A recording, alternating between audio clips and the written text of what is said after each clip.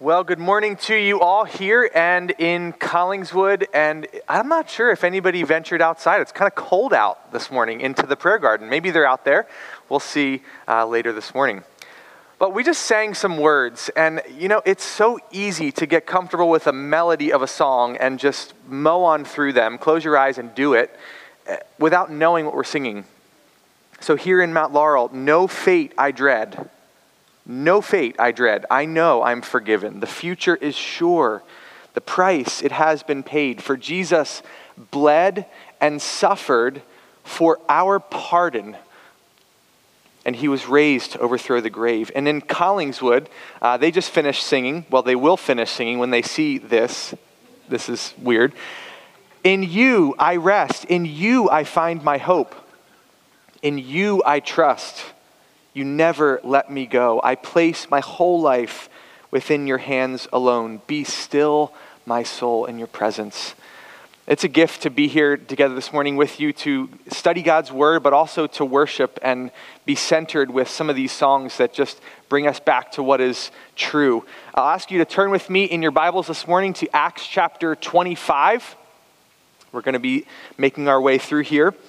Maybe you've been away for part of the summer, kind of traveling in and out, catching a sermon, then you skip a few weeks, and then you come back. We know, A. And B, if you do that, you probably don't know what's happening in the book of Acts. I'm just kidding. We don't know, sort of.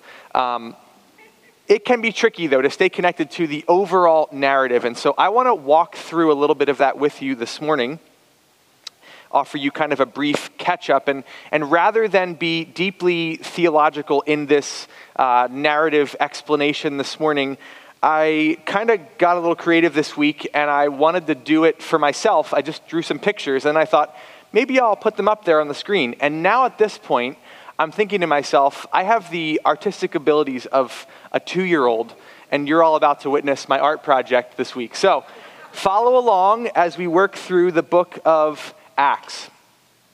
Luke wrote the book of Acts. It is a compiled book of church history, the earliest church history, following the early days of the followers of Jesus. We just quoted Acts chapter 1, verse 8. It is kind of the theme. I know the book is opening the wrong direction. You're already judging me about this book. Now you can't unsee it. But if you've been memorizing along, it's just there. Like the thing is coming out the wrong, forget it. If you've been memorizing along, Acts chapter 1, verse 8 is really the summary statement. That's how we picked it to memorize first. It is helpful in knowing where we're going. So you can say it again with me. But you will receive power when the Holy Spirit has come upon you, and you will be my witnesses in Jerusalem, in Judea, all Judea, and Samaria, and to the ends of the earth. And that's exactly what happened. Those were the words Jesus spoke to his followers as they were waiting upon the Holy Spirit. In Jerusalem, Acts chapters 1 through 7 happens over 6-year time span. And Pentecost happened, which is when the believers were in the upper room waiting. Okay, it's going to happen a lot of times. You're going to laugh at my pictures. That's fire, I think, or a beautiful flower. Descended upon those early believers in tongues of fire. Many were added to their number. They lived together and had all things in common. Persecution picked up quickly, though, and the local Jewish ruling authorities came and oppressed those early believers. One of the brothers full of faith, Stephen, was martyred. They're all going to be stick figures, I promise you. Was martyred. He was stoned as he was sharing the testimony of Christ. It's good, right? No, it's not good. I'm not even sure. They were rocks in my head. There's an angry crowd there. I don't know. Okay. According to God's plan, and because of the Spirit's allowance, the believers were scattered. Now, where were they scattered? Exactly where Jesus in Acts chapter 1, verse 8 said, Jerusalem, Judea, Samaria, and to the ends of the earth. And so here we are in Judea and Samaria. Acts chapters 8 through 12 happens over the next 9 years. And a mostly Messianic Jewish people came from Judaism and moved into following Jesus movement. expanded now into a multi-ethnic movement. Saul, who we now know as Paul, encountered Jesus and became a sold-out evangelist. Can't you tell? That's Jesus. That is Jesus with all of the red on his hands and his feet. Come on, guys. Okay. Where the followers of Jesus were growing was in a place called Antioch. Peter and Cornelius gathered there, and they began to grow in their leadership in the church. The followers of Jesus then were first called Christians, and finally the message of Jesus spread even further as promised in Acts chapter 1, verse 8, the words of Jesus, to the ends of the earth. We've been studying through the last 16 chapters of Acts, which happens over 17 years. So we're working through a lot of years covered in the book of Acts. Paul's missionary journeys through Asia Minor, through Greece, and kind of back again. I didn't even bother with a map. It's a walking journey he did there, and some sailing. But he would routinely go to the synagogues, a place where he would go and share about the good news of Christ to these religious leaders and hopefully bring them to a knowledge of Jesus.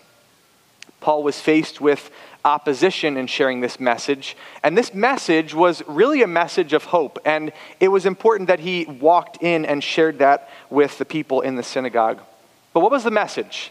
The message was simply that the membership in the kingdom of Jesus is not based on your ethnicity or your religious heritage. It has no bearing on that. It is not based on observing the laws of Torah, but it is based on trusting and obeying King Jesus. There's this reality, though, that was happening here, this movement as it was going, a multi-ethnic movement of a whole bunch of people. It was a bit of a paradox. People weren't exactly sure what was happening.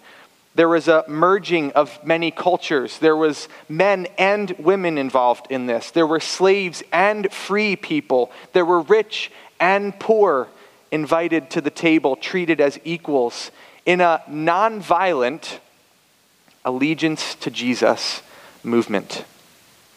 And so as we go from Jerusalem to Judea and Samaria and then to the ends of the earth, we're coming in on the final chapters here. This is not the best time for Paul in his life. Chapter 21, he is arrested. We were there just a few weeks ago, accused of blasphemy and terrorism and being an absolute menace, they said, in society. Chapter 23, he appears before the Jewish Sanhedrin and he's put on religious trial. Chapter 24, last week, he appeared before Governor Felix, who was a Roman ruler. And this week, chapter 25, we are in the next trial, appearing before Festus, the Roman ruler. So if you'll turn with me again, flip back just a page if you have it. Chapter 24, the very end is where we're going to kind of pick up this story, leading into chapter 25. After some days, Felix came with his wife Drusilla, who was Jewish, and he sent for Paul and heard him speak about faith in Christ Jesus. As Paul reasoned about righteousness and self-control and the coming judgment, Governor Felix was alarmed and said, "Go away for the present. When I get an opportunity, I will summon you." At the same time, he hoped that money would be given him by Paul. So he sent for him often and had conversation with him. See what's happening here. Paul is repeatedly going back and forth, getting brought in. The Roman rulers hoping that Paul gives him money to be released from prison. And Paul is preaching the explicit gospel, not only to him, but his family. Paul would later write in 1 Corinthians chapter 1, verse 18, that the word of the cross is folly to those who are perishing, but to the ones who are being saved, it's the power of God. Maybe he was thinking about these interactions with Governor Felix. Verse 27, when 2 years had elapsed, Felix was succeeded by Porcius Festus, the new governor, and desiring to do the Jews a favor, Felix left Paul in prison. Now, 3 days after Festus had arrived in the province, he went up to Jerusalem from Caesarea. And the chief priests and the principal men of the Jews laid out their case against Paul, and they urged him, asking as a favor against Paul that he summon him to Jerusalem, because they were planning an ambush to kill him along the way. Festus replied that Paul was being kept at Caesarea and that he himself intended to go there shortly. So, said he, let the men of authority among you come down with me, and if there is anything wrong about the man, let them bring charges against him. After he stayed among them not more than 8 or 10 days, he went down to Caesarea, and the next day took his seat on the tribunal and ordered Paul to be brought. When he had arrived, the Jews who had come down from Jerusalem stood around him, bringing many and serious charges against him that they could not prove. Paul argued in his defense, neither against the law of the Jews, nor against the temple, nor against Caesar have I committed any offense. But Festus, wishing to do the Jews a favor, said to Paul, do you wish to go up to Jerusalem and there be tried on these charges before me? But Paul said, I'm standing here before Caesar's tribunal where I ought to be tried. To the Jews I have done no wrong, as you yourself know very well. If then I am a wrongdoer and have committed anything for which I deserve to die, I do not seek to escape death. But if there is nothing to their charges against me, no one can give me up to them. I appeal to Caesar. Then Festus, when he had conferred with his council, answered, to Caesar you have appealed, to Caesar you shall go. Pray with me this morning.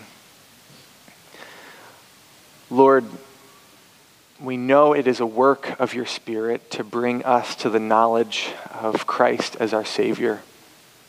Lord, we know even now it's a work of your Spirit to take words on a page written so many years ago, to illuminate them, God, that we might see and be changed people.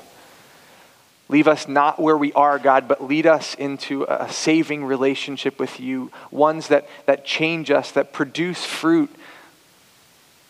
And God, as we continue through this narrative of Paul's life, might we see and trust you, leaning not on the things that we can understand in our world, but leaning on you, God. We pray these things in your name. Amen. So you'll notice between chapters 24 and 25, there's a period of 2 years Paul was in prison. There's also a transition of leadership. One governor, Felix, is out, and Festus is now in. But Paul has not moved. He is still in prison. We're going to walk through the text this morning with a few different headings. The first one here is the assassination plotted. We notice in verse 1 here, 3 days after Festus arrived in the province, where does he go? He went up from Jerusalem to Caesarea. Now, why would a new governor, as soon as he is elected, leave the place where he's sitting and move on to a place in Jerusalem? Well, we know that Jerusalem is the religious center of the province. It's the place where the Jewish high priest and the Sanhedrin were located. And as we read, the previous governor, Felix, left Paul in prison as kind of a favor to the Jews. However, not so much a favor to the next guy in charge, because the problem of Paul still very well much existed. So seeking to keep this peace, Festus goes to Jerusalem to kind of meet with these leaders and say, okay, what's going on here? I came into power here, and now I have the exact same problem that we faced 2 years ago. So verse 2, the chief priests and the principal men of the Jews laid out their case against Paul, and they urged him, asking as a favor against Paul that he summon him to Jerusalem because they were planning an ambush to kill him along the way. 2 years had passed, remember that, but these religious leaders hadn't missed a beat. They were still on this thing against Paul. The religious leaders held on to their argument, and not only that, it grew. They were looking here for another favor from the next governor. Festus, can we just move this trial to Jerusalem? Let's bring Paul here out of where he is in Caesarea, and we're going to bring him to Jerusalem, and we'll try him there. Can you do that for us? Well, why are they asking for a favor? Well, did they really intend to have any sort of a good trial here with justice being served? No, they still had a 2-year-old carried over murderous plot to kill Paul before trial even happens. Their spirit of bitterness grew. They weren't looking for justice. They were out for murder. The Bible is no stranger to murderous plots and villainous people of ambush. But this time it's the chief priests and it's the principal Jewish men, religious leaders. And here we are faced with the fruit of their religiosity on full display. Jesus called these religious leaders at times whitewashed tombs. Looks good on the outside, but there's death on the inside. A brood of vipers, blind guides. And he even quotes the prophet Isaiah saying, "You hypocrites, Isaiah was right when he prophesied about you. These people honor me with their lips, but their hearts are far from me. They worship me in vain. Their teachings are merely human rules." And here again, these religious professionals, the ones who should know all of these things, enforced a bunch of rules and allowed murder and lies to be the things that festered in their hearts. And so near to God's truth, and yet so far. If you're like me and you hear this, the text is really crying out even still today.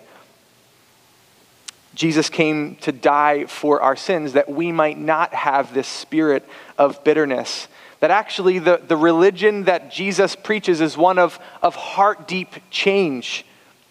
If you've trusted him as Savior, you've been redeemed and God's Spirit lives within you. You've been given a new heart.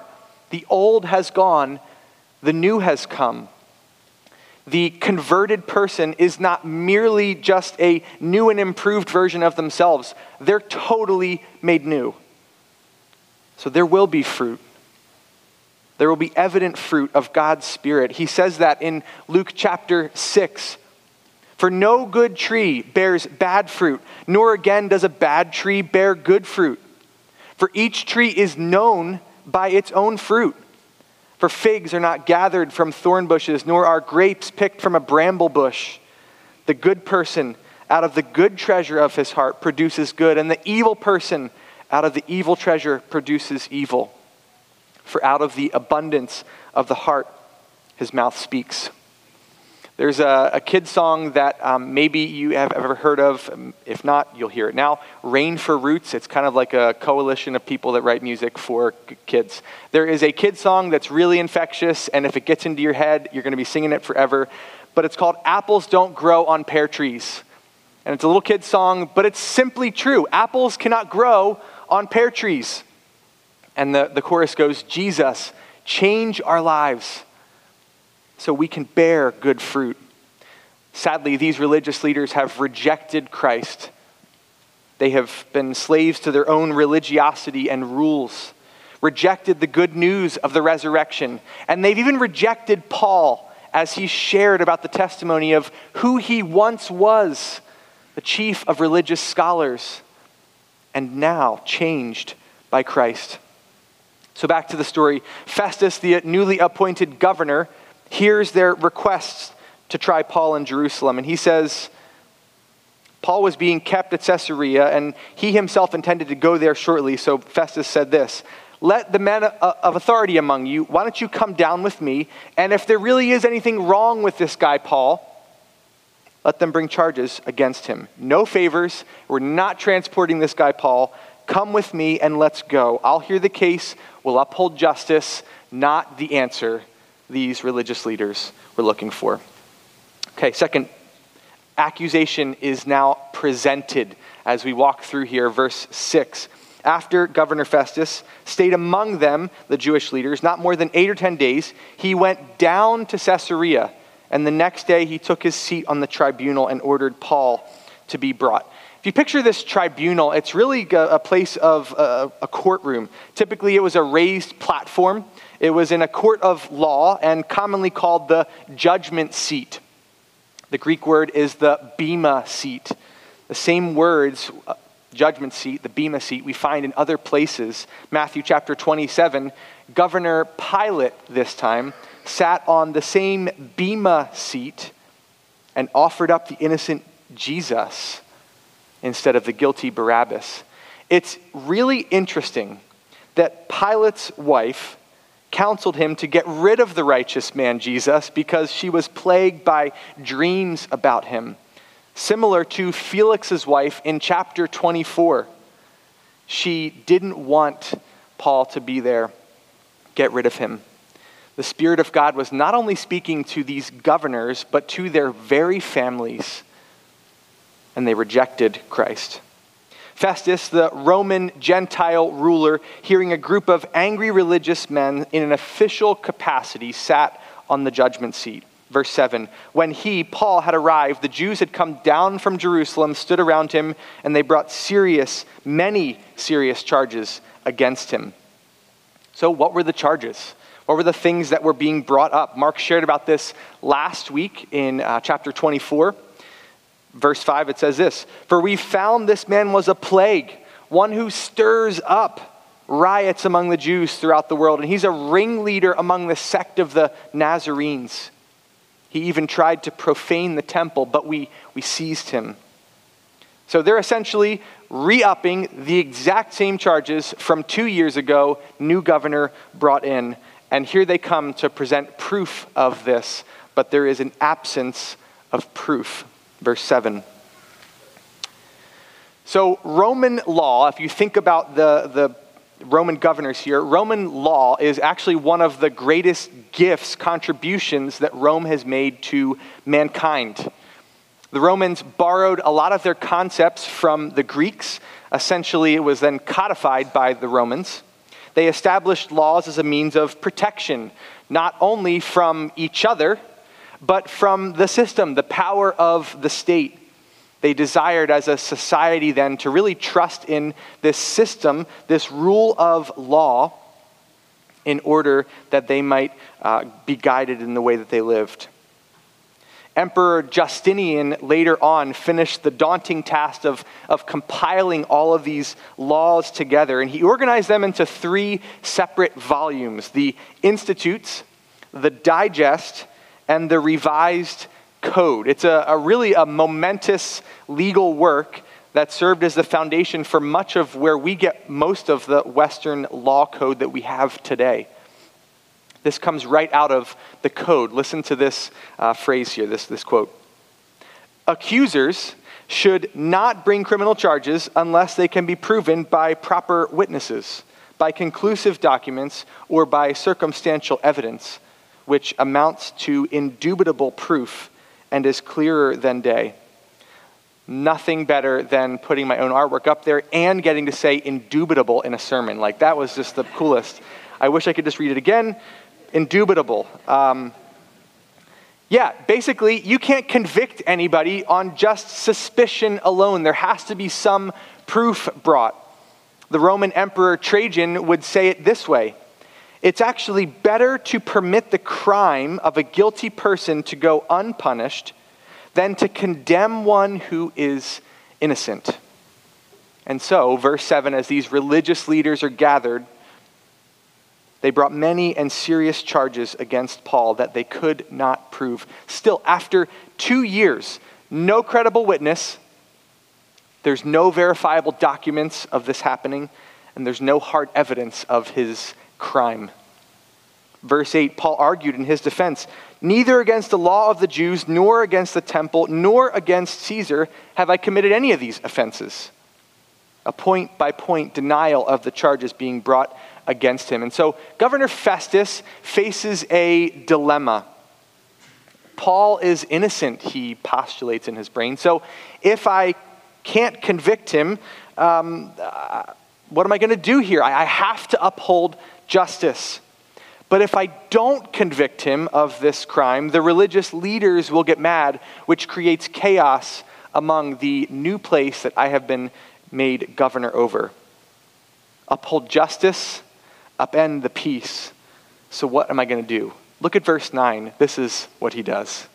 Festus, wishing to do the Jews a favor, a lot of favors given to these people and asked for, said to Paul, "Hey, Paul, do you wish to follow me to go to Jerusalem, and there will be tried on these charges before me?"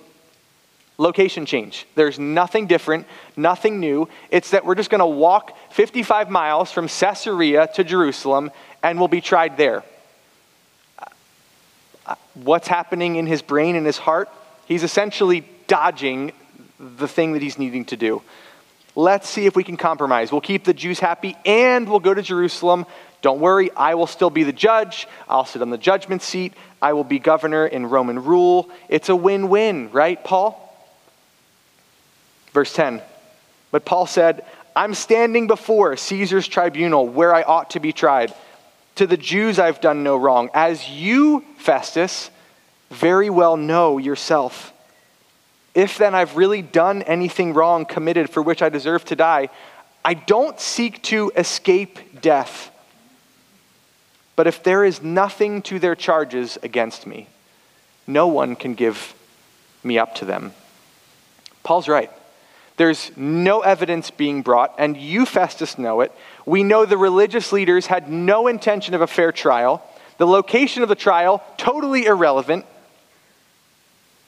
But listen to Paul's integrity along the way. If there really is anything that I've done, I am not seeking to escape death. I'm willing to face it. If there is wrong found, bring on the death penalty. But if not, you can't hand me over. Finally here, the appeal is proposed. Verse 11, look with me. "I appeal to Caesar," Paul says. Then Festus, when he had conferred with his council, answered, "To Caesar you have appealed. To Caesar you shall go."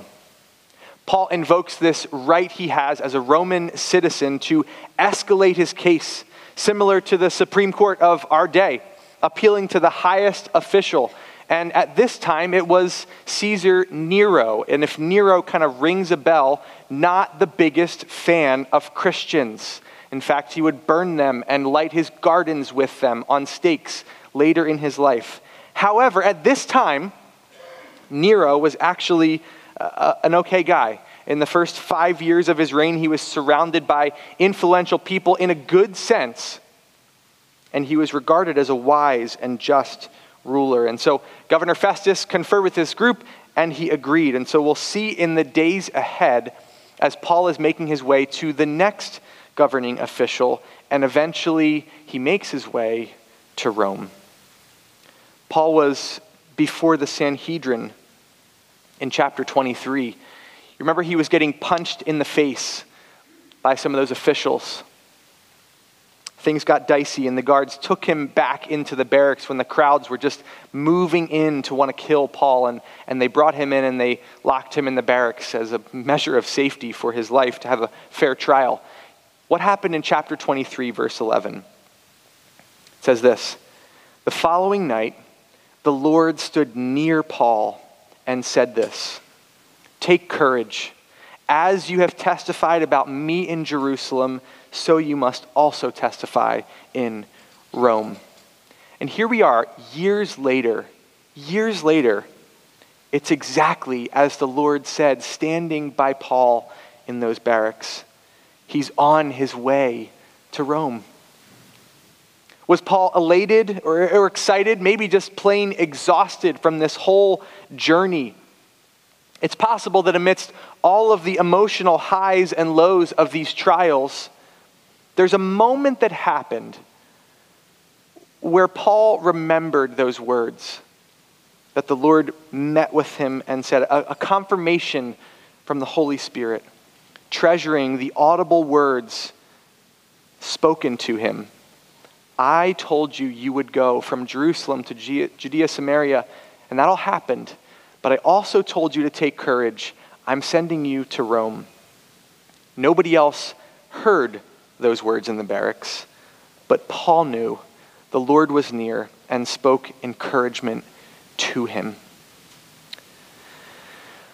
I don't know where this text lands for you as you think about this narrative of Paul trusting in this timetable and way of God that he can't understand. But as we come to any place of application, kind of bringing things out of the text that can really matter to my life, I want to share with you a few principles that maybe you already use, and if so, wonderful, it's a review. If you don't, I'd encourage you, join with me in learning to apply a text like we just worked through.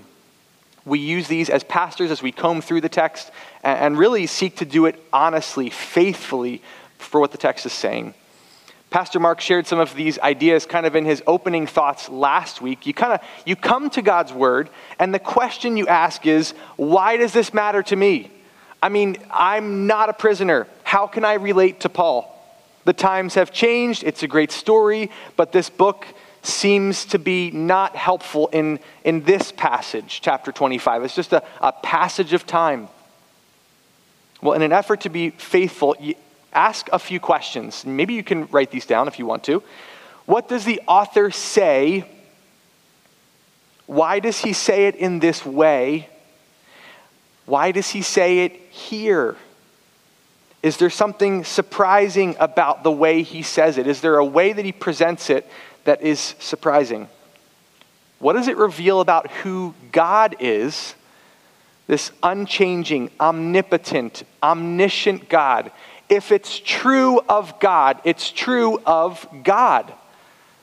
And so as we come to the text, ancient or not, it's ever true of who God is. There's a relationship between the original context of the scriptures and where we are today. I want you to look at a visual this morning. Maybe you've seen this, but God's word is there at the top. It was written in and to a specific original context. It's there. It is not written first to us today. Paul wrote letters. This one we know was written by a man named Luke to Theophilus. That's not my name, and it's not your name. But it is who it was written to. It was meant to encourage him in his journey as a young believer. And so can we be encouraged as we read this text today? Absolutely, all the more as we apply it faithfully. The overall theme, remember, again here, is not that we would just take God's word and pull it to us today, but that as we go through this process of the original context, we really can get a meaning out of it that might make sense, that might change some of the frameworks and things that we think about. Remember, there's some overall themes in the book of Acts that we've been talking about since the beginning of this series, like 10 years ago when we started. The first one, you probably can quote them, right, from 10 years ago.